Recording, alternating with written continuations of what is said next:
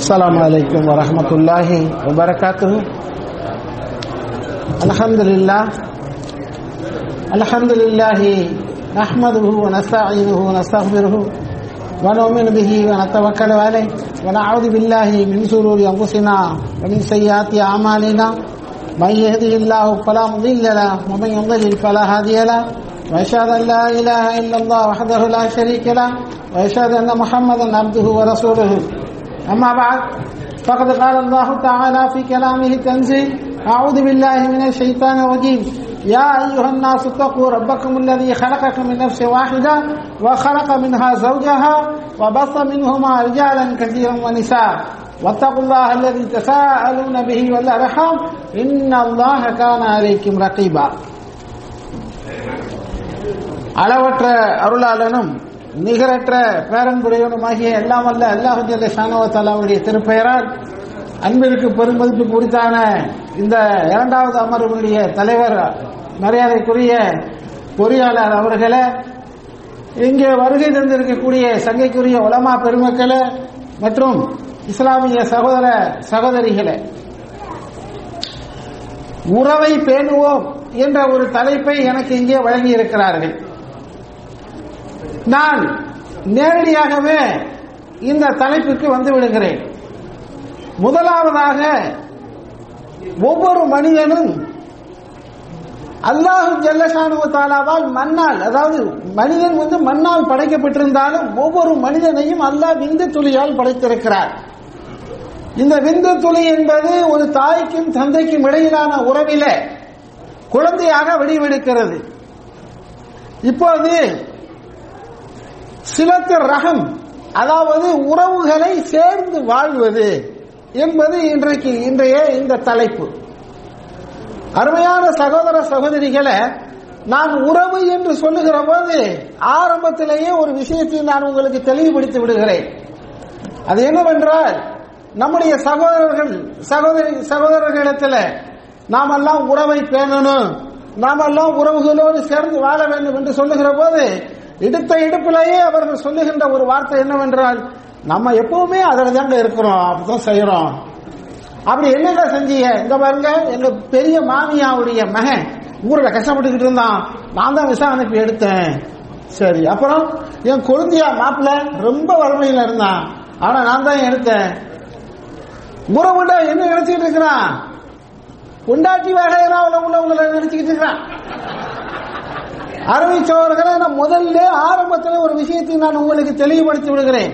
நான் எப்போதெல்லாம் இந்த என்னுடைய உரை முடிகின்ற வரை உறவு உறவு உறவு என்று சொல்லுகிறேனோ, அந்த உறவுக்குரிய அர்த்தம் எல்லாம் உங்கள் மனைவி வகையராவுல ஒரு எறும்பு கூட வராது. நான் சொல்லுகின்ற உறவு, அல்லாஹ் சொல்லுகின்ற உறவு, அல்லாஹ்வுடைய திருத்தூதர் ஸல்லல்லாஹு அலைஹி வஸல்லம் சொல்லுகின்ற உறவு என்பது என்னவென்றால், உங்களுடைய தாய் வழி சொந்தம் இருக்கு இல்லையா, தாய் வழி,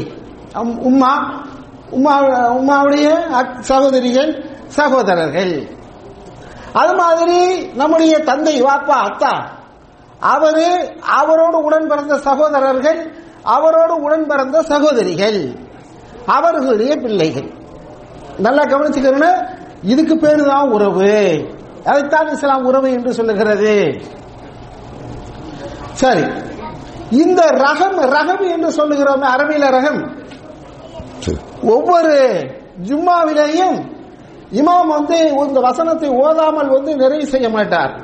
என்னவோ சொல்லும், இந்த சமுதாயத்திற்கு விழிப்புணர்வு ஊட்டுகின்ற வசனம் சகோதரர்களே, இன்னல்லாஹ யஅமுரு பில்-அத்லி வல்-இஹ்சான் வ ஈதாஇல் குர்பா வ யன்ஹா அனில் ஃபஹ்ஷாஇ வல் முன்கர் வல் பகி.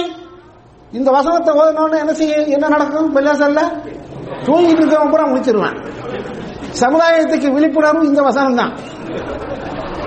இப்போ இன்னல்லாஹ யஅமுரு பில்-அத்லி வல்-இஹ்சான் வ ஈதாஇல் குர்பா, இந்த குர்பா என்பதை நீங்கள் பேணிக் கொள்ள வேண்டும். குர்பான்னா என்ன அர்த்தம் தெரியுமா? இந்த உறவு. எந்த உறவு?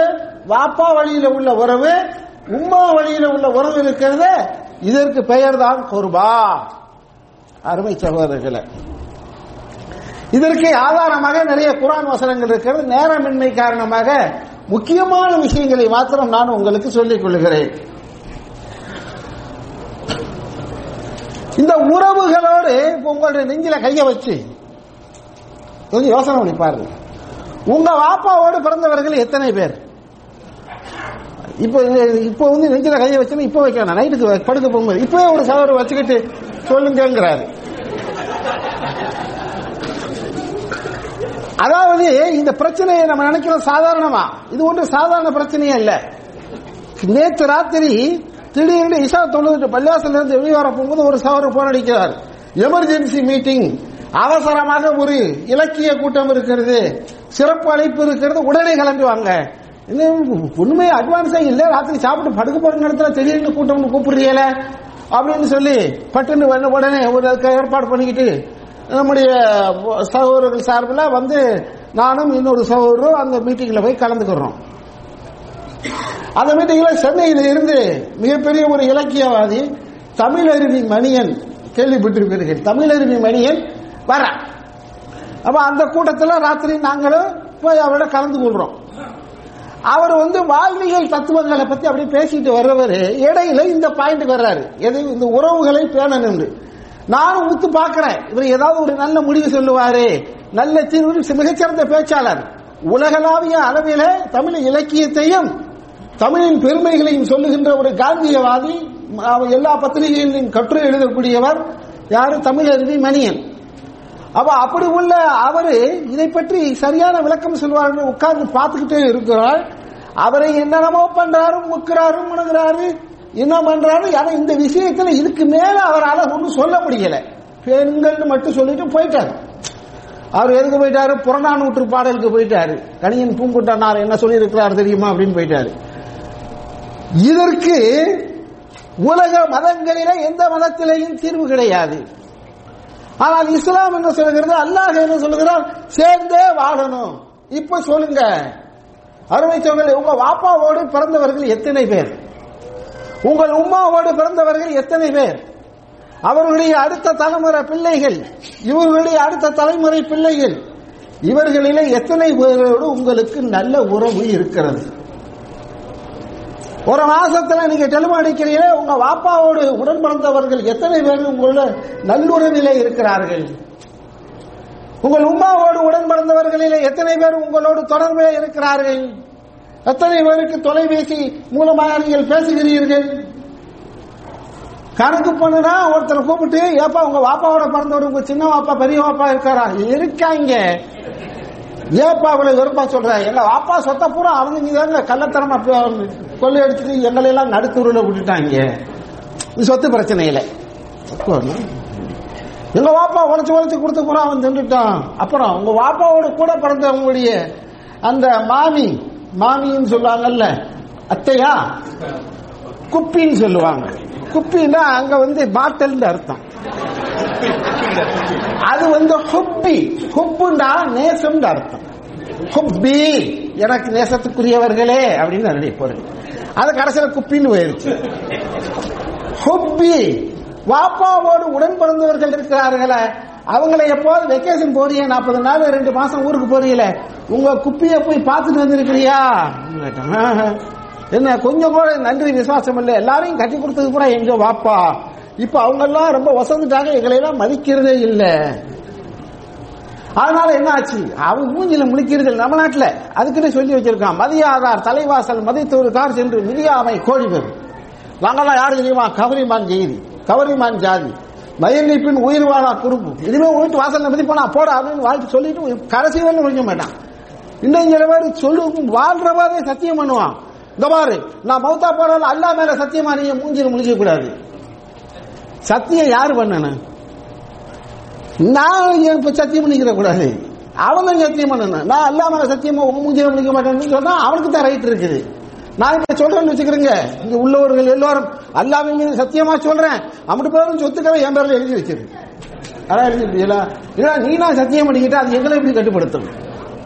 விஷயம் என்னன்னா, இந்த உறவுகளை பிரித்து விடுவதற்கு சைத்தான் எத்தனையோ காரணம் செய்து வைத்திருக்கிறார். அருமையான சகோதரர்களை, ஒரு மனிதன் சாதாரண காலமாக இருக்கிற பொழுது நம்முடைய வாழ்க்கையில பார்க்கிறோம். சின்ன வயசுல சின்னம்மா வீட்டுக்கு போறான், பெரியம்மா வீட்டுக்கு போறான், பெரிய வாப்பா வீட்டுக்கு போறான், சின்ன வாப்பா வீட்டுக்கு போறான், பிள்ளைகளோடு பழகிறான். ஒரு அளவு சம்பாதிச்சு கொஞ்ச காலத்துக்கு பிறகு, அதாவது அவன் திருமணத்திற்கு பிறகு என்ன செய்யறான்? ஒவ்வொரு உறவா கட் பண்ணி விடுகிறாள். என்ன ஆகுது? யாரோ எவரோன்னு போயிருது. என்ன காரணம்? நம்ம கொண்டுட்டு போய் நம்ம உறவுக்கு, நம்ம கூட பிறந்தவங்களுக்கு அப்படியே ரகசியமா சில பேர் ஒளிச்சே என்ன செய்வான்? இங்க இருந்து போன 2 தைல பாட்டில் 100 வருஷத்துக்கு முதல்ல எவன் ஆரம்பிச்சு வச்சாலும் இன்னும் அந்த தைல பாட்டில நம்ம விடவே இல்லை. எடுத்து இருப்புல சொருகிட்டு லோர் கலாவுக்கு போறது, பள்ளியாசலுக்கு போயிட்டு அப்படியே அந்த தெருவுல சுத்தி தங்கச்சி வீட்டுல போய் இந்தா 2 தெரு உங்க அன்னைக்கு தெரியாம இதை கொண்டுகிட்டு வங்க வச்சுக்க அப்படின்னு கொடுத்துட்டு வீட்டுக்கு வர்றதுக்குள்ள இங்க தைல வாட அடிக்கி அந்த பக்கம் பொணியலாமே எங்க பொணிய வாட்சி பண்ணிக்கிட்டே இருக்கிறதுக்கு ஏதாவது ஏஜென்சி பொறுப்பு படுத்திருக்காங்களான்னு தெரியல. என்ன அங்கேயே போறீங்க? இப்படியே கொடுத்து எங்களை நடுத்தூரில் நிறுத்திருங்க ஒரு கத்திரியை போட்டுரு. அப்ப என்ன மனுஷன் என்ன நினைக்கிறானா? உறவுகளை பேணினால் ஏழையா போயிருவோம்னு நினைக்கிறான். அடிப்படை அதுதான். இன்னும் சில பேரு நான் எங்க போனாலும் எனக்கு மரியாதை இல்லை, நான் நல்லத்தங்க நடந்துக்கிறேன், என்னத்தங்க எல்லாரும் புறக்கணிக்கிறாங்க, நான் தான் யாருக்குமே கண்ணுக்கு தெரிய மாட்டேங்குது அப்படின்னு ஒரு மனக்குறை. இப்படிப்பட்ட மனக்குறைகள் தான் உறவை பிரிந்து இருப்பதற்கான அடிப்படை காரணம். அருமை சகோதரர்களை நல்லா கவனிங்க. ஒரு மனிதர் ரசூலுல்லாஹி ஸல்லல்லாஹு அலைஹி வஸல்லம் இடத்தில் வருகிறார். வந்தவர் சொல்லுகிறார், இன்னலி கராபா, அல்லாஹ்வின் திருத்தூதரே எனக்கு சில உறவினர்கள் இருக்கிறார்கள். உறவுண்டா அந்த பாப்பா வழி உம்மா வழி சொந்தம் சில பேர் இருக்கிறார்கள். அவர் சொல்றாரு, உசிலுகும் அசிலுகும், நான் அவர்களை சேர்ந்து வாழ்கிறேன், அவங்களோட போறேன், உறவுகளை பேணுகிறேன். ஆனா அவர்கள் என்ன செய்கிறார்கள்? துண்டித்து விடுகிறார்கள். நிறைய பேர்கிட்ட கேட்டா அது காரணம் சொல்றான். நான் உறவுகளோட சேர்ந்து வாழன்னு விரும்புறேன், அவங்க எல்லாரும் என்ன செய்யல, எங்களை மதிக்கிறது இல்ல, கத்தரிய போட்டுறா. சரி, நான் என்னால் முடிந்தவரை என்னுடைய உறவு சொந்தங்களுக்கு எப்போதும் நன்மைதான் செய்து கொண்டிருக்கிறேன். இந்த டயலாக் எல்லாருமே சொல்றான். இந்த பாருங்க, நம்ம இதுவரைக்கும் அடுத்தவன் கெடுக்கணுங்கிற சிந்தனையே கிடையாதுன்னு எல்லாரும் சொல்றான். அப்ப எப்படி இடங்கள் நடக்குதுன்னு தெரியல. அப்ப அவன் சொல்றான், அந்த ஆளு சொல்றாரு, நான் அவர்களுக்கு நல்ல விஷயங்களைத்தான் செய்கிறேன், ஆனா என்னுடைய உறவுகள் எல்லாம் எனக்கு என்ன செய்யறாங்க தெரியுமா? அல்லாஹ்வின் திருத்தூதரே, எப்பவுமே கேடுதான் நினைக்கிறான், தீமைதான் செய்கிறார்கள், எனக்கு இடுக்கண்களும் இடையூறுகளும் செய்கிறார்கள் அப்படின்னு சொல்றாரு. மேலும் சொல்றாரு, அவர்கள் மீது நான் கருணை காட்டுகிறேன், நேசத்தை வெளிப்படுத்துகிறேன். ஆனா அவங்க எல்லாம் எஜ்ஹலூன், என்ன யாருன்னு தெரியாதவங்க மாதிரியே நடத்துறாங்க. இப்படிப்பட்ட இந்த உறவுகளோடு நான் தொடர்புகளை வைத்துக் கொள்ள வேண்டுமா? நிறைய பேருக்கு நடக்குதா இல்லையா? நமக்கு நடக்குது. இந்த தொடர்புகள் தேவையா எனக்கு அப்படின்னு சொல்லுகிற போது நல்லா கவனிக்கணும். நம்மள நிறைய பேர், எப்பா நீ இப்ப வெக்கேஷன் போனியே, உங்க உறவு சொந்தங்கள் எல்லாரும் வீட்டுக்கு போனியா அப்படின்னு கேட்டா, எங்க போனாதான் அவன் நம்மளை கண்டவனா கதவை சாத்திடுறானே, தாப்பால போட்டு விட்டுறானே, அப்படியே நம்ம கண்ட நாய்க்கு கதவை திறந்து கிடந்தா உள்ள என்ன வேலைன்னு ஜாடையா பேசுது. அவங்க வீட்டுல பேசுறாங்களாமா, நீ என்ன செஞ்ச? நான் அதையும் மீறிட்டு போயிட்டேன், எப்படா போனேன்? எல்லாம் அவங்க பயான கேட்டுத்தேன் எனக்கு இந்த நிலைமை. சரி, உள்ள போனீங்க, என்ன நடந்துச்சு? உள்ள போன உடனே வாசல்ல ஹால்ல ஒரு சேரு, பிளாஸ்டிக் சேரு, அதுலயும் ஒரு கால் ஒடிஞ்சு போயிருந்துச்சு.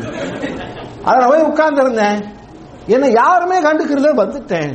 பரவாயில்ல, நன்மை உனக்கு. அடுத்த தடவை போகும்போது இன்னும் ஒரு காமனான சேர்ந்து உட்கார்ந்துட்டு வா. அப்ப எத்தனை பேரும் போய் பார்க்கிறோம்? பார்க்கறது இல்ல. ஆனால் கேட்டால் நாம் சொல்லுகின்ற காரணம், இந்த சஹாபி ரசூலுல்லாஹ் என்ன சொன்னாரோ இந்த காரணங்களை தான் சொன்ன. நான் அவங்களுக்கு உதவி செஞ்சா எல்லாம் எனக்கு தங்க இளைஞர் பண்றான், நான் நல்லா இருக்கிறது எவனுக்கு பிடிக்க மாட்டேங்குது, அதனால இந்த உறவு தேவையா அப்படின்னு ஒரு வாதத்தை வைக்கிறார்கள்.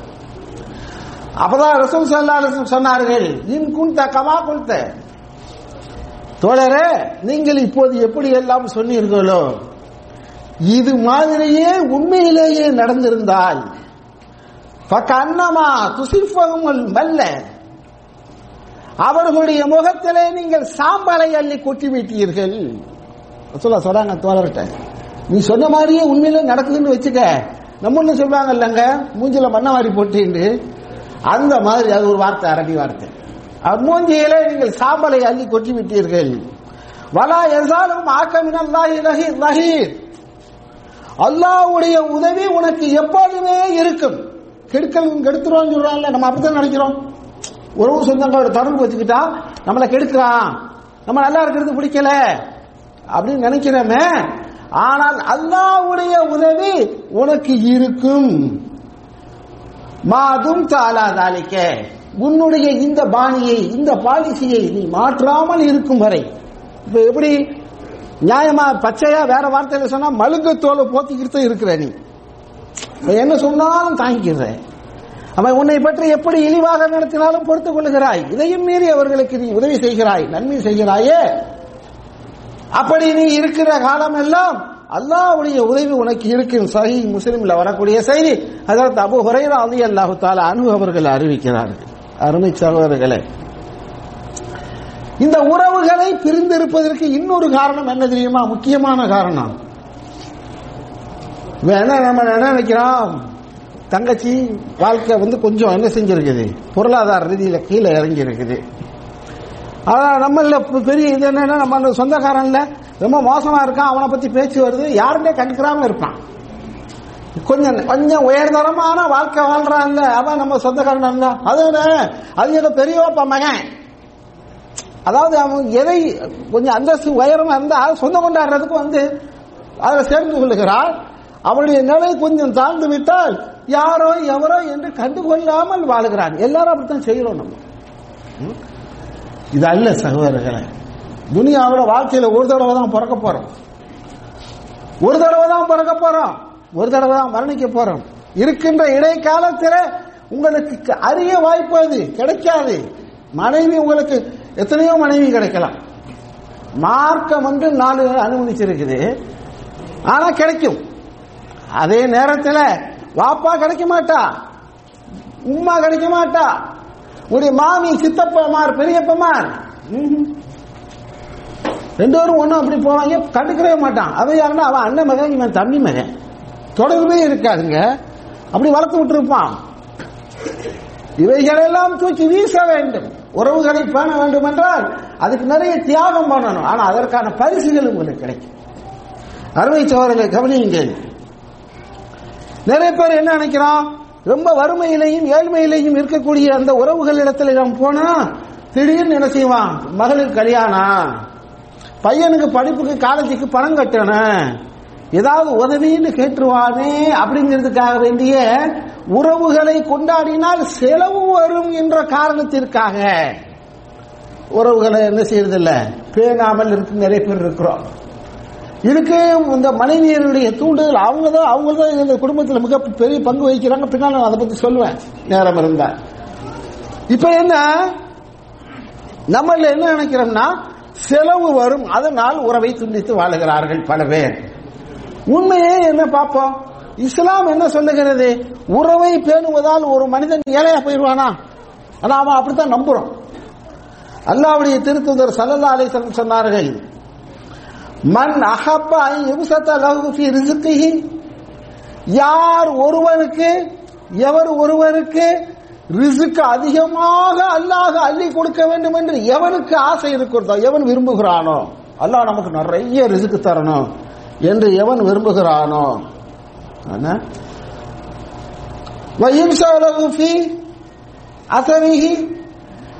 அவனுக்கு நீண்ட ஆயுள் வழங்கப்பட வேண்டும் என்று எவன் விரும்புகிறானோ, நம்மள்ட ஒருத்தனை கூப்பிட்டு கேட்டா நிறைய ரிஸ்க் கிடைக்கணும், அதுக்கு என்ன செய்யணும்? அதுக்கு சாபிக்கு எல்லாரும் கோல வேலை கிடைக்கணும், அவன் லெவல் அவ்வளவுதான், என்ன நிறைய சம்பளம் கிடைக்கும், உனக்கு முழு ஆரோக்கியம் கிடைக்கும், என்ன வேண்டும்? அது ஸ்பெஷல் மெடிக்கல் கார்டு, அது என்ன சொன்னா ஹாஸ்பிட்டல் அப்பப்போ போய் ட்ரீட்மெண்ட் எடுத்துக்கிறோம். இப்ப என்ன கொடுத்துருக்காங்க, சி கிரேடு கொடுத்துருக்கான், பல்ல கூட பார்க்க மாட்டேங்கிறாங்க. ரசூல் ஸல்லல்லாஹு அலைஹி வஸல்லம் சொன்னார்கள், யாருடைய ஆயுள் நீடிக்கப்பட வேண்டும் என்று விரும்புகிறானோ, எவனுடைய ரிஸ்கிலே அபிவிருத்தி ஏற்பட வேண்டும் என்று எவன் விரும்புகிறானோ அவன் ஒரு காரியத்தை செய்யட்டும். அதான் சொன்னாங்க ரசூல் ஸல்லல்லாஹு அலைஹி வஸல்லம், ஃபல் யஸில் ரஹிமா, தன்னுடைய இரத்த உறவுகளை பேணி நடக்கட்டும். ஏழையா போயிருவோமா? மாமியோட சித்தப்பா பெரியப்பாவோட உறவுகள் இருந்தால் ஏழையாயிருவோமா? செல்வந்தன் ஆவான். நீண்ட காலம் இந்த உலகத்திலே அவனுக்கு அல்லாஹ் ரப்பல் ஆலமீன் ஹயாத்தை தருவான் என்று ரசூல் ஸல்லல்லாஹு அலைஹி வஸல்லம் அவர்கள் உத்தரவாதம் கொடுக்கிறார்கள். அது மாத்திரமல்ல, அருமை சகோதரர்களே, இந்த உறவுகளை பேணணும் நான் சொல்லிட்டு வர்றேனே, இதனுடைய ஒரிஜினல் அர்த்தம் என்ன அப்படின்னு சொன்னா, அத ரசூல் ஸல்லல்லாஹு அலைஹி வஸல்லம் சொல்றாங்க, லைசல் வாசிது, அதாவது உறவை பேணுதல் என்பது அந்த சும்மா அந்த பரஸ்பரம், அதாவது நான் உங்க வீட்டுக்கு வர்றது, 2 பிரியாணி ஒரு தட்டையை சாப்பிட்டு வர்றது, அப்புறம் நீங்க எங்க வீட்டுக்கு வர்றது, 2 நெய்ச்சோரை தின்னுட்டு போறது, இது அல்ல உறவை பேணுறது. இது ஒரு விதமான பரிமாற்றம். ஒரு நாளைக்கு போய் அவன் நம்ம சாப்பிட்டு நம்ம வீட்டுக்கு வர போகும்போது கொஞ்சம் மட்டமான சாப்பாடை கொடுத்தோம்னு வச்சுக்கிறீங்க, அதோட உறவு கசந்துரும். ஏன்னா அந்த சம விகிதத்தில் இருக்கணும் அந்த பரிமாற்றம். நம்ம வெளிநாட்டில இருந்து போனா அவன் பிள்ளைகளுக்கு கொஞ்சம் தரமான துண்டை கொடுக்குறோம், அவன் கொஞ்சம் மட்டமான துண்டை கொடுத்தான்னு வச்சுக்கிறீங்க, இங்க ராத்திரி நம்ம தூங்க முடியாது. பாத்துக்கிட்டே இல்ல இத்தனை நாள் சொன்னது ஏறிச்சா அவங்களுக்கு, இப்ப பாத்துக்கிட்டே இல்ல. நம்ம மட்டும் கொடுக்கிறோம், நம்ம பிள்ளைகளுக்கு எவனா கொடுக்கறானா, ஏன் கொடுக்கணும்னு கேட்கிறேன். எவனும் தருவான் எதிர்பார்க்கக்கூடிய பிச்சைக்கார பத்தி நமக்கு எதுக்கு? உனக்கு வேணாம், எனக்கு வேணாம், நம்ம பிள்ளைகளுக்கு வேணாம். அல்லாட்ட கை, மனுஷன் கை இருந்திருக்கு வேலை, அல்லாட்ட கை இருந்து அவன் தருவான். இவனுக்கு நாம் கொடுப்போம், நம்மளை கொடுக்கிற நிலைமையில அல்ல வைக்கட்டு, அவனை வாங்குற நிலைமையில வைக்கட்டு என்ற சிந்தனை அவனுக்கு வர வேண்டும். அப்ப உறவை பேணுதல் என்றால் பரஸ்பரம் கொடுக்கல் வாங்கல் அல்ல. உறவை பேணுவது என்றால் அதுக்கு என்ன? அலாக்கின்னல் வாசில் இல்லதி இதா கத்தாத்து ரஹிமுஹு வஸலஹா,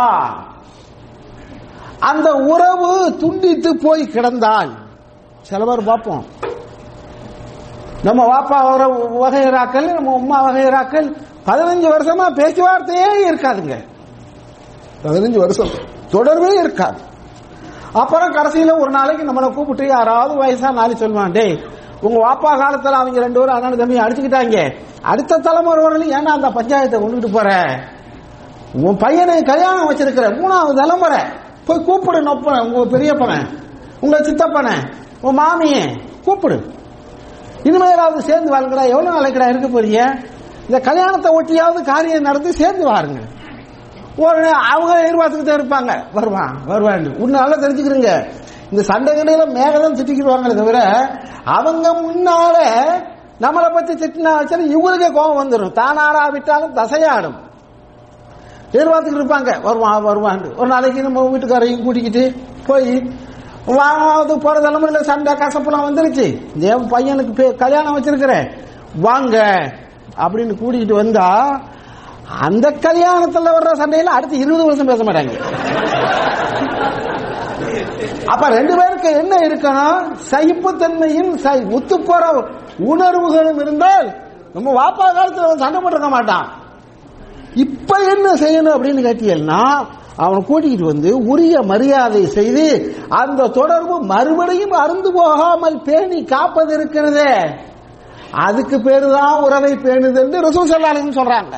உணவை பேணுதல் சும்மா போயிட்டு வந்துடுறது மட்டும் இல்ல, அருந்து எங்க கனெக்ஷன் விட்டு போய் கிடக்குதோ, எங்க வயறு அந்து போய் கிடக்குதோ அங்க ரீவயரிங் பண்றது, அதுக்கு பேர் தான் உறவை பேணுதல் என்று ரசூல் ஸல்லல்லாஹு அலைஹி வஸல்லம் அவர்கள் விளக்கம் தருகிறார்கள். அருமை சகோதரர்களே, நாம நினைக்கிறோம் என்ன இருக்கு, எவன் நமக்கு என்ன செய்ய போறான், நாம உழைக்கிறோம், பாடுபடுறோம், நம்ம சாப்பிடுறோம், விதி வந்தா செத்துட்டு போறோம் அப்படின்னு நினைக்கிறோமே, அது தப்பு.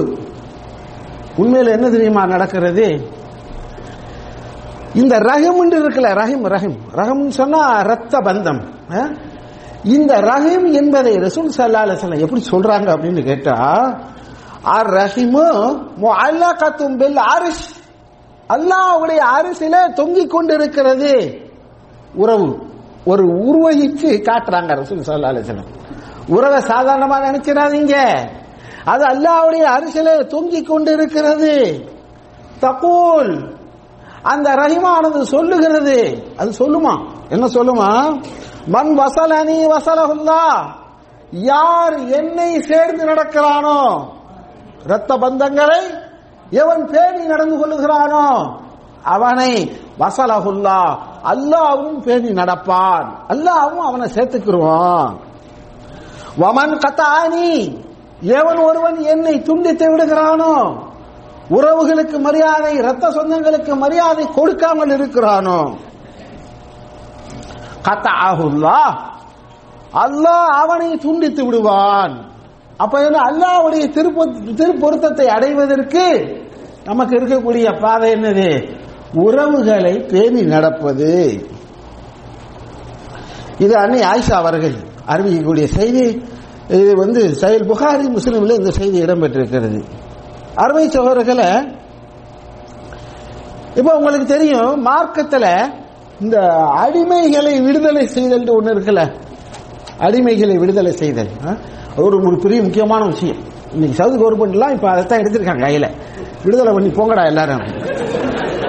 இந்த அடிமைகள் தவறு செய்து விட்ட ஒருவன் ஒரு அடிமையை விடுதலை செய்தால் அவனுக்கு அதுக்கு பரிகாரம் செய்யணும் அப்படின்னு சொல்லிட்டு மார்க்கத்தில் சொல்லுது. அப்படியே கொஞ்சம் கொஞ்சமா விடுதலை செஞ்சுதான் இன்னைக்கு இஸ்லாத்துல இப்போ ரூல்ஸ் எல்லாம் இருக்குது. ஹராம் இல்ல, ஆனால் இஸ்லாம் என்ன செஞ்சிருச்சு? மனிதனை அடிமையாக வைத்திருப்பது சரியில்லை. விடுதலை செஞ்சது கொஞ்சம் கொஞ்சமா விடுதலை செஞ்சு சுத்தமா ஒழிச்சிருச்சு. அன்னை மைமூனா ரலியல்லாஹு தஆலா அன்ஹா, யாரு?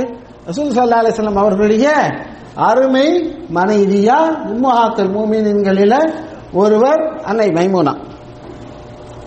அவங்கள்ட்ட கொஞ்சம் அடிமை இருந்தார்கள். அதாவது ஒரு அடிமை பெண் இருந்தாலும் வைங்களேன், அந்த அம்மா நினைச்சாங்க நமக்கு நன்மை கிடைக்கட்டும் நினைச்சு அந்த அடிமையை விடுதலை செய்து விடுகிறார். யாரு? அன்னை மைமூனா. அதற்கு பிறகு ஒரு 2 நாள் கழிச்சு ரசூல் ஸல்லல்லாஹு அலைஹி வஸல்லம் அன்னை மைமூனா வீட்டில் தங்குகின்ற அந்த நாள், அப்ப ரசூல் ஸல்லல்லாஹு அலைஹி வஸல்லம் வருகிறார்கள். வந்த நேரத்தில் அன்னை மைமூனா சொல்லுகிறார், அல்லாஹ்வின் திருத்தூதரே, என்னிடத்தில் இருந்த அடிமையை நான் விடுதலை செய்து விட்டேன் அப்படின்னு சொல்லுகிற போது ரசூல் ஸல்லல்லாஹு அலைஹி வஸல்லம் சொன்னார்கள், அம்மாங்கிற தமிழ் வார்த்தை இல்லது, அரபி, அறிந்து கொள் அப்படின்னு அர்த்தம். இன்னக லவ் ஆதைதஹா, அந்த அடிமை பெண்ணை நீ விடுதலை செய்த, அடிமையை விடுதலை செய்தது எவ்வளவு முக்கியத்துவம் வாய்ந்த ஒரு செயல். அதை எப்படி சொல்றாங்க ரசூல் ஸல்லல்லாஹு அலைஹி வஸல்லம்? லவ் ஆதைதிஹா அஹ்வாலகி, அஹ்வால் புளூரல் பன்மை சொல்லு, ஹால்டா யாரு? மாமு அல்லது சின்னம்மா, அது வயல. இவர்களுக்கு நீ கொடுத்திருந்தால், இவர்களுக்கு நீ விடுதலை செய்கிறதை விட உன் மாமுக்கு மாமிக்கு நீ அந்த பெண்ணை கொடுத்திருந்தால் காண ஆலமொழி அஜிரிக்க, உனக்கு இதை விட பெரிய கூலி கிடைத்திருக்கும். விடுதலை செய்யறதை விட பெரிய கூலியாங்க ஒரு அடிமையை விடுதலை செய்வது. அன்னை மைமூனாவே அறிவிக்கக்கூடிய செய்தி, சஹீஹ் புகாரி சஹீஹ் முஸ்லிம் இந்த செய்தி வருகிறது. ஒரு அடிமையை விடுதலை செய்வதை விட அந்த அடிமையை அடிமையாகவே வைத்து உன்னுடைய உறவு சொந்தங்களுக்கு கொடுத்தால் அதை விட அதிகமான கூலி கிடைக்கும் என்று ரசூல் ஸல்லல்லாஹு அலைஹி வஸல்லம் சொல்லுகிறார்கள். என்றால் அந்த உறவு சொந்தங்களை ஆதரிக்க வேண்டும் என்பதில் இஸ்லாம் எவ்வளவு அக்கறை காட்டுகிறது. அருமை சகோதரர்களே, நல்லா பாருங்க.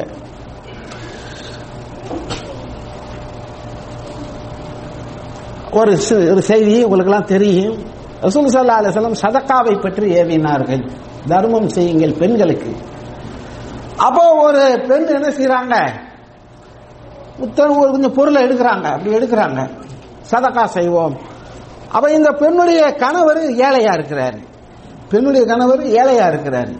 அந்த அம்மா நினைக்கிறாங்க யாரோ ஒருத்தருக்கு கொடுக்கறதுக்கு நம்ம புருஷனுக்கு கொடுப்போமே அப்படின்னு நினைக்கிறாங்க. அவங்க பெண்களுக்கு எல்லாம் தனியா சொத்து நிறைய வச்சிருப்பாங்க, புருஷன்ட சொத்து இருக்கும், சமயத்தில் இல்லாமையும் இருக்கும். அப்படி நான் இந்த இடத்துல எனக்கு ரொம்ப ஆச்சரியமா இருந்திருக்கு. இதுவரையும் கல்யாணம் முடிச்சு எத்தனையும் ஆண்டு ஆகி புள்ள பெற்று பேரம் பெற்று எடுத்தாச்சு. ஒரு தடவையாவது எங்க வீட்டுக்கார அம்மா இந்தாங்க உங்களுக்கு ஒரு அன்பளிப்பு, காலம் பூரா நான் தான் போட்டோவை வச்சுக்கிட்டு தர்றேன்னு தவிர ஏன் போட்டோவே ஒரு காலமும் எவரும் வச்சதே கிடையாது. என்ன குடும்பம்னு தெரியல. அதெல்லாம் ஒரு சார்பாகவே தான் எல்லாம் பண்ண வேண்டியது இருக்கு. அருமை சகோதரர்களை, தன்னுடைய கணவருக்கு கொடுத்தாலும் என்ன ஆகும் அப்படிங்கிறது அந்த அம்மாவுக்கு ஒரு டவுட். என்ன செய்யறாங்க, நேர ரசூலுல்லாஹ் போய் கேட்டுருவோம் அப்படின்னு சொல்லி போறாங்க. போனா வாசல்ல ஒரு அன்சாரி பெண்மணி இருக்கிறார். அப்ப இந்த அம்மா கேட்கிறாங்க, என்ன விஷயமா நிக்கிறீங்க அப்படின்னு. அந்த அம்மா சொல்றாங்க, இல்ல ரசூலுல்லாஹ் சதகா செய்ய சொன்னாங்க, சதகா செய்யலாம்னு கொஞ்சம் பொருள் எடுத்தேன், என் வீட்டுக்காரர் ரொம்ப ஏழையா இருக்காரு, அவருக்கே கொடுத்துடலாமா யோசனை வந்துச்சு, கொடுக்கலாமா கூடாதான்னு ஃபத்வா கேட்கறதுக்காக என்ன இந்த இலக்கு தானே நான் வந்திருக்கிறேன். பிலால் வர்றாரு. பிலாலை கூப்பிட்டு சொன்னாங்க, நாங்க யாருன்னு சொல்லாதீங்க, இந்த அம்மா பேரு ஜைனப், இப்னு மஸ்ஊதுடைய மனைவி. அப்ப சொல்றாங்க, நான் யாருன்னு சொல்லாதீங்க, ஃபத்வா மட்டும் ரசூலுல்லாஹ் கேட்டுவாங்க, வீட்டுக்குள்ள போய் கேட்டுவாங்க. பிலால் போனாரு, அல்லாஹ்வின் தூதரே இந்த மாதிரி மேட்ரு அப்படியா கேட்டது யாருன்னு கேட்டாங்க. போய் சொல்ல முடியாத. அவர் என்ன செஞ்சாரு பார்த்தாரு, பொதுவா ஜைனப்தாரு. ரசூலுல்லாஹ்வுக்கு ஜைனப்னு ஒரு மனைவி இருக்குது, ரசூலுல்லாஹ்வுக்கு ஜைனப்னு ஒரு மகன் இருக்குது, நிறைய ஜைனப் இருக்கு. ஐய ஜயானி இப்படின்னு கேட்டாங்க. ஜைனபுகள்ல எந்த ஜைனப் ஒன்றும் செய்ய முடியாது இனிமே. இம்ராத் இப்னு மஸ்ஊத், அப்துல்லாஹ் இப்னு மஸ்ஊதுடைய மனைவி ஜைனப். அப்படியா, அவங்க மட்டும்தானா? இல்ல இன்னொரு அம்மாவும் நிக்கிறாங்க கூடுதலா. அப்ப ரசூல் ஸல்லல்லாஹு அலைஹி வஸல்லம் சொன்னார்கள்,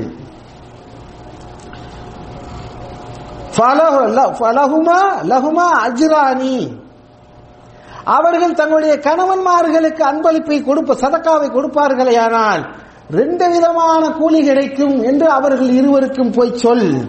ஒன்னு அஜ்ருல் கராபா, உறவு சொந்தங்களை ஆதரித்ததற்குரிய கூலியும், அஜ்ரு சதகா, சதகாவுடைய கூலியும், இரட்டை கூலி கிடைக்கும் என்ற செய்தியை சொல் என்று ஜைனப் அவர்கள் அறிவிக்கக்கூடிய செய்தி சஹீஹ் புகாரில, சஹீஹ் முஸ்லிம்ல இது இடம்பெற்றிருக்கிறது. எவ்வளவு நேரம் இருக்குல்ல? ஏன்னா நான் இந்த மேட்டரை சொல்லிட்டு போயிட்டு வச்சிருக்கீங்களேன், அப்புறம் கொஞ்ச நேரம் கழிச்சு நாளைக்கு பூரா நம்மள வாயில வச்சு வந்தா பறக்கிடுவாங்க, ஒரு சார்பாவே பேசிட்டு போயிட்டாங்க. ஆனா இன்னொரு பக்கம் இருக்குல்ல, அதையும் கொஞ்சம் லேசா டச் பண்ணிடுவோம் கடைசியா. அருமை சகோதரர்களே, பொதுவாக ரசூல் ஸல்லல்லாஹு அலைஹி வஸல்லம் அவர்களிடத்தில் யாராவது ஒருவர் ஒரு கேள்வியை கேட்டால் அவர் எப்படி கேட்பார் தெரியுமா? யா ரசூலல்லாஹ் அக்பிர்னி அமலன் யுத்கில்னி அல் ஜன்னத வ யுபாயிதுனி மினன் நார். அல்லாஹ்வின் திருத்தூதரே, எனக்கு நீங்கள் ஒரு அமலை கற்றுத்தர வேண்டும், ஒரு இதை கற்று நீங்க தரணும். அந்த அமல் எப்படிப்பட்டதாக இருக்க வேண்டும் என்றால், என்னை நரகத்தில் இருந்து விடுதலை செய்து என்னை சுவர்க்கத்திலே நுழைய வைக்கத்தக்கதான ஒரு அமலை நீங்கள் எனக்கு கற்றுத்தர வேண்டும். அக்பிர்னி, எனக்கு சொல்லி தாருங்கள் யா ரசூலல்லாஹ் என்று ஒருவர் ரசூல் ஸல்லல்லாஹு அலைஹி வஸல்லம் அவரிடத்தில் கேட்கிறார். அப்படி கேட்கிற போது ஃபகால நபி ஸல்லல்லாஹு அலைஹி வஸல்லம், ரசூல் ஸல்லல்லாஹு அலைஹி வஸல்லம் சொன்னார்கள், தாபுதல்லாஹ வலா துஷ்ரிகு பிஹி ஷைஆ, அல்லாஹ்வுக்கு இணை வைக்காதே, அல்லாஹ்வுக்கு இணை வைக்காதே, நீ அவனை மாத்திரமே வணங்க வேண்டும். ஒன்று. இரண்டாவதாக சொன்னார்கள், துகீமு ஸலா, தொழுகையை நீ நிலைநிறுத்து. மூன்றாவதாக சொன்னார்கள், வதூதி ஸகா, ஜகாத்தை கொடு சொன்னார்கள். அடுத்து சொன்னார்கள், வதஸிலு ரஹீம், நீ உன்னுடைய ரஹீமுகள் இருக்குல்ல, இரத்த பந்தங்கள், அவர்களோடு சேர்ந்து வாழு. இது என்ன செய்யுமா? உறவுகளோடு நீங்கள் சேர்ந்து வாழ்வது என்பது நரகத்திலிருந்து உங்களை தூரப்படுத்தி சுவர்க்கத்திலே நுழைவிக்கும் செயல் என்று ரசூல் ஸல்லல்லாஹு அலைஹி வஸல்லம் அந்த தோழருக்கு கற்றுத் தருகிறார்கள். அருமை சகோதரர்களே, நம்மள நிறைய பேர் தௌஹீதுவாதிகள் என்று சொன்னாங்க. தௌஹீதுவாதிகள் எல்லாமே எவ்வளவோ மார்க்கத்தில் ரொம்ப பற்று பேணுதல் அது இது தாழ்ந்தல் எல்லாத்திலையுமே கரெக்டா இருக்கக்கூடிய ஒரு மனுஷன் இந்த ஒரு விஷயத்துல நிறைய பேர் வீக்காத்தான் இருக்காங்க. நிறைய பேர் காரணம் எல்லாருக்குமே காரணம் இருக்குது. ஏப்பா அப்படி இருக்கிற, ஏப்பா உறவு சொந்தங்களை பார்க்கல, ஒவ்வொருத்தரும் ஒவ்வொரு விதமான காரியம் சொல்றான். 2-3 நகையை வாங்கினா திருப்பி தரல, பொருளாதார காரணங்களிலிருந்து தன்மான பிரச்சனை வரையிலும் கௌரவ பிரச்சனை வரையிலும். நாங்க எங்க வீட்டுல இருந்து விசேஷத்துக்கு ஸ்வீட் கொடுத்து விட்டோம், திருப்பி விட்டுட்டாங்க, உண்டா இல்லையா? ஏராளமான விஷயங்கள்.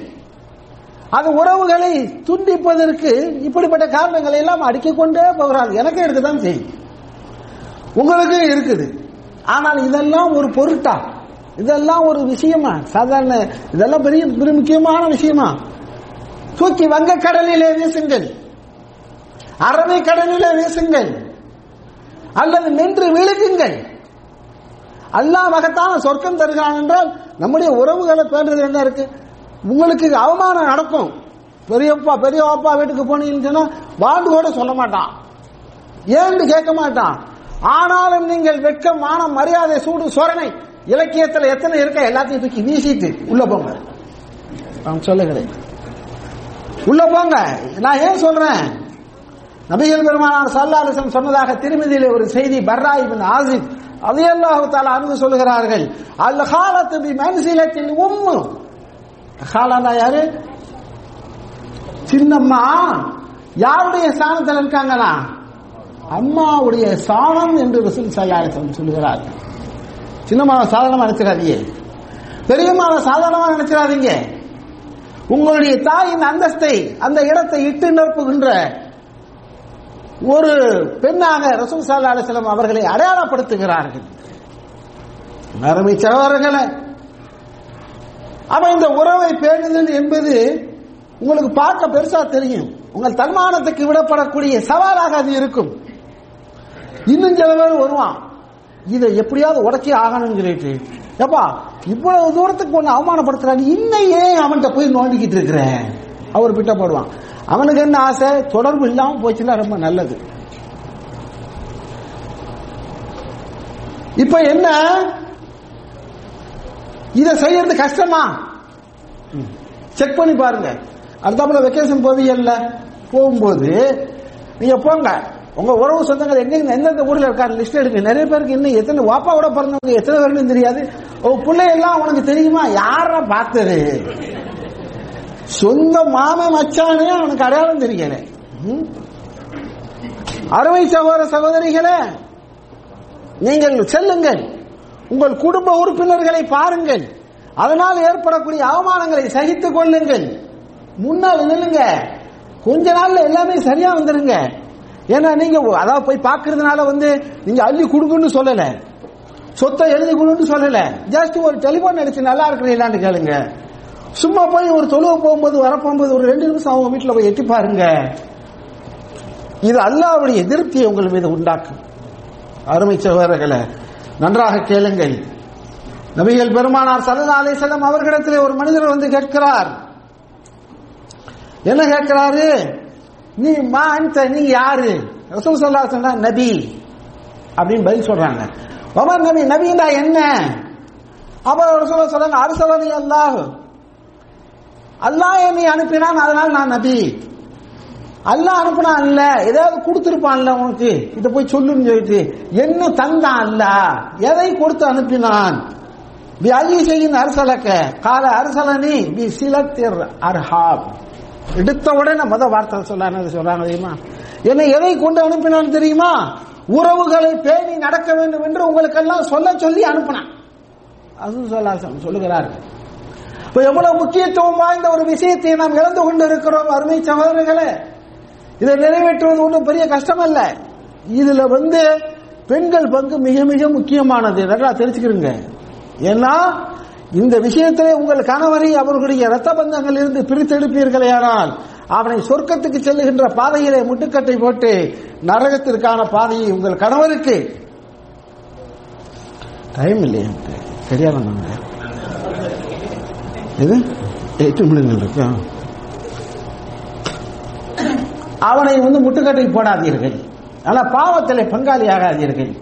அப்படியானால் ஒரு பெண் என்ன செய்ய வேண்டும்? இந்த மாதிரி நீ அக்கா வீட்டுக்கு போ, தங்கச்சி வீட்டுக்கு போ, பெரிய மாமா வீட்டுக்கு போ, சின்ன மாமா வீட்டுக்கு போ. என்ன செய், எனக்கு உள்ள மாச செலவு இருக்கு இல்லையா, அதை கொடுத்து நீ எங்க வேண்டாலும் போ. அந்த ஒண்ணுல ஸ்ட்ராங்கா நெல்லுங்க, நமக்கு அதானே வேணும். அடுத்த நபிகள் பெருமானார் ஸல்லல்லாஹு அலைஹி வஸல்லம் சொன்னார்கள், நல்ல கவனிக்க சகோதரர்களே, ஜுபைர் பின் முத்தீம் ரலியல்லாஹு தஆலா அன்ஹு அவர்களால் அறிவிக்கப்பட்டு புகாரி முஸ்லிம்ல பதிவாயிருக்கக்கூடிய செய்தி. ரசூலுல்லாஹ் சொல்றாங்க, நல்ல இது உங்க ஞாபகத்தில் இருக்கட்டும், லா யதுகுலுல் ஜன்னத அல் காத்திய, எவன் ஒருவன் உறவுகளை துண்டித்து வாழ்கிறானோ அவன் சொர்க்கம் செல்ல மாட்டான் என்றார்கள். இதை விடவா வேணும்? உறவுகளை பேணுவதில் கஷ்டம் வந்துருச்சு, சொர்க்கம் சொல்ல முடியாது. மேலும் சொன்னார்கள், அபூ ஹுரைரா அவர்கள் மூலமாக சஹீஹ் புகாரி முஸ்லிம்ல வருகின்ற செய்தி, மன் கான யுமினு பில்லாஹி வல் யௌமில் ஆகிர், யார் அல்லாஹ்வையும் மறுமையையும் நம்புகிறானோ ஃபல் யஸில் ரஹிமஹு, அவன் தன்னுடைய உறவை சேர்ந்து வாழட்டும். இன்னொன்னு அபூபக்கர் ரலியல்லாஹு தஆலா அன்ஹு அவர்கள் அறிவிக்கக்கூடிய செய்தி, நல்ல ஞாபகத்தை வச்சுக்கிறீங்க. ரொம்ப ரொம்ப முந்தின்னு சொல்றது உங்களை நான் என்ன செல்லில சேகரித்து வைத்துக் கொள்ளுங்கள். இப்ப முந்திலாம் கிடையாது, பொம்பளையா தாவணி விடுவாங்களா, அதுக்கு பேர் முந்தின்னு சொல்றது. நான் சொல்றது முந்தி. இப்ப எல்லாம் செல்லு. நான் இப்போது சொல்ல போகிற இந்த ஹதீஸ் என்றைக்கும் உங்களுடைய நெஞ்சில் இருந்து நீ விலகாமல் இருக்க வேண்டும். ரசூலுல்லாஹ் சொல்றாங்க, மாமின் தம்பின் அஜிதர் ஐயோ அஜில் அல்லாஹ் லி சாஹிபிஹி பில் உகூபா ஃபித் துன்யா மாமா யதஹிருஹு ஃபில் ஆখিরা மினல் பகி வ கத்இ ரஹம். இந்த உலகத்தில் 1000 லட்சம் கோடி பாவங்கள் இருக்கலாம். எல்லா பாவங்களிலும் இந்த உலகத்திலேயே அல்லாஹ் கடுமையான தண்டனை வழங்கி மிச்ச தண்டனையை மறுமையிலும் வழங்கக்கூடிய ஒரே ஒரு பாவம் இருக்கிறது என்றால் அந்த ஒரு பாவம் என்ன தெரியுமா? உறவை துண்டித்து வாழுதல் என்று ரசூல் ஸல்லல்லாஹு அலைஹி வஸல்லம் சொன்னார். எங்க இருந்து வரும் ஆரோக்கியம்? எப்படி வரும்? துனியாவிலேயே பனிஷ்மெண்ட் இருக்குங்கிறாங்க ரசூல் ஸல்லல்லாஹு அலைஹி வஸல்லம். அருமை சகோதரர்களே, கடைசியாக ஒரு ஹதீஸை சொல்லுகிற நேரம் இந்த காரணமாக சாட்டா முடிக்க வேண்டியிருக்குது. ஒவ்வொரு வியாழக்கிழமை என்றும் ஹதீஸ் மத்தன வாசிக்கல, ஒவ்வொரு வியாழக்கிழமை வெள்ளிக்கிழமை ராவு வருது இல்ல, அந்த வியாழக்கிழமை பின்னரும் வெள்ளிக்கிழமை இரவிலே அல்லாஹ்விடத்திலே மனித ஆதமுடைய மகனுடைய அமல்கள் எல்லாம் எடுத்து காட்டப்படும் வாரத்துக்கு ஒரு தடவை. அப்ப அல்லாஹ் ரப்பல் ஆலமீன் அந்த அமல்களை எல்லாம் பார்த்துட்டு, இந்த இருக்க இவன் யாரா இவன் அப்படின்னு கேட்பான். இது இன்னார் மகன் இன்னார், அப்படியா? அவனை ரிஜெக்ட் பண்ணிடு. அவன் தொழுதிருக்கான், தள்ளி விடுறான். நோம்பு வச்சிருக்கான், தள்ளி விடு. ஏன் அவன் மேல என்ன ரிமார்க்கு அப்படின்னு சொன்னா, பலா யக்பலு அமல காத்தி ரஹீம், உறவுகளை துண்டித்து வாழுகிறானே அவனுடைய அமல்களை அல்லாஹ் ஏற்றுக்கொள்ள மாட்டான் என்று ரசூல் ஸல்லல்லாஹு அலைஹி வஸல்லம் சொன்னார்கள். சரி, உள்ள போதும். கடைசியாக ஒரு செய்தி சொல்லி முடிக்கிறேன். அது என்னன்னு சொன்னா, திருமறை குர்ஆனிலே அல்லாஹ் சொல்லுவான், என்ன சொல்றான்? ஹுவல்லதீ خلق من الماء بشرا, நீரிலிருந்து அவன்தான் மனிதனை படைத்தான். வஜஅலஹு நஸபன் வஸஹரா, அவனை அதாவது பெற்றோர்களின் மூலமாக ஒரு உறவும், அப்புறம் என்னது, ஒன்னு சொந்த உறவு, இன்னொன்னு வந்த உறவு, அதாவது மன உறவு. ஆமா, நம்ம ஆக்சிபோர்ட்ல படிச்சதுனால தமிழ் சரியா வர மாட்டேங்குது. அந்த மன உறவு, அதுக்கு பேரு மருமகன் அப்படி சொல்றோம்ல, அந்த உறவு. இது ரெண்டையுமே அல்லாஹ் சொல்றான், இது ரெண்டையும் நாம் தான் உருவாக்கினோம். அப்ப ஒவ்வொருத்தருக்கு 2 விதமான உறவு இருக்கிறது. இவ்வளவு நேரம் நான் சொன்னது ரத்த பந்த உறவு. அப்ப அதுக்காக வேண்டி பொண்டாட்டி மகராக விட்டுறதா? அருமையான இடியப்பமும் பருத்திப்பாலும் லஸ்ட், நமக்கு லாஸ்ட். மனைவி வகைரா என்பது என்ன? நல்லா கவனிங்க.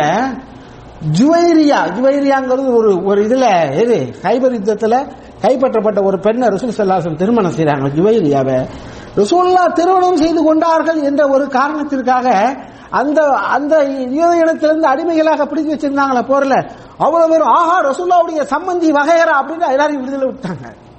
என்ன மரியாதை! ரசூலுல்லாஹ்வுடைய பொண்டாட்டி வகைராவா எல்லாரும் விடுதலை விட்டார்கள். 100 குடும்பங்கள் அன்றைக்கு விடுதலையானது. அன்னை ஆயிஷா சொல்கிறார்கள், பரக்கத்தான பெண்மணின்னு சொன்னா அதுக்கு வேறியாத, அது சமுதாயத்துக்கே விடுதலை வாங்கி கொடுத்திருக்கிறது ரசூலுல்லாஹ்வுக்கு வாக்கப்பட்டதன் மூலமாக என்று சொன்னார்கள். அது மட்டுமல்ல, ஒரு முறை அன்னை அஸ்மா ரலியல்லாஹு தஆலா அன்ஹா, அஸ்மாங்கிறது யாரு? அபூபக்கருடைய மக, அன்னை ஆயிஷாவுடைய சகோதரி. ஆனா ஒரு விஷயத்தை நீங்க புரிஞ்சுக்கிறீங்க, இவங்க அம்மா வேற அவங்க அம்மா வேற, வாப்பா தான் அபூபக்கர். அவங்க வர்றாங்க, யாரு?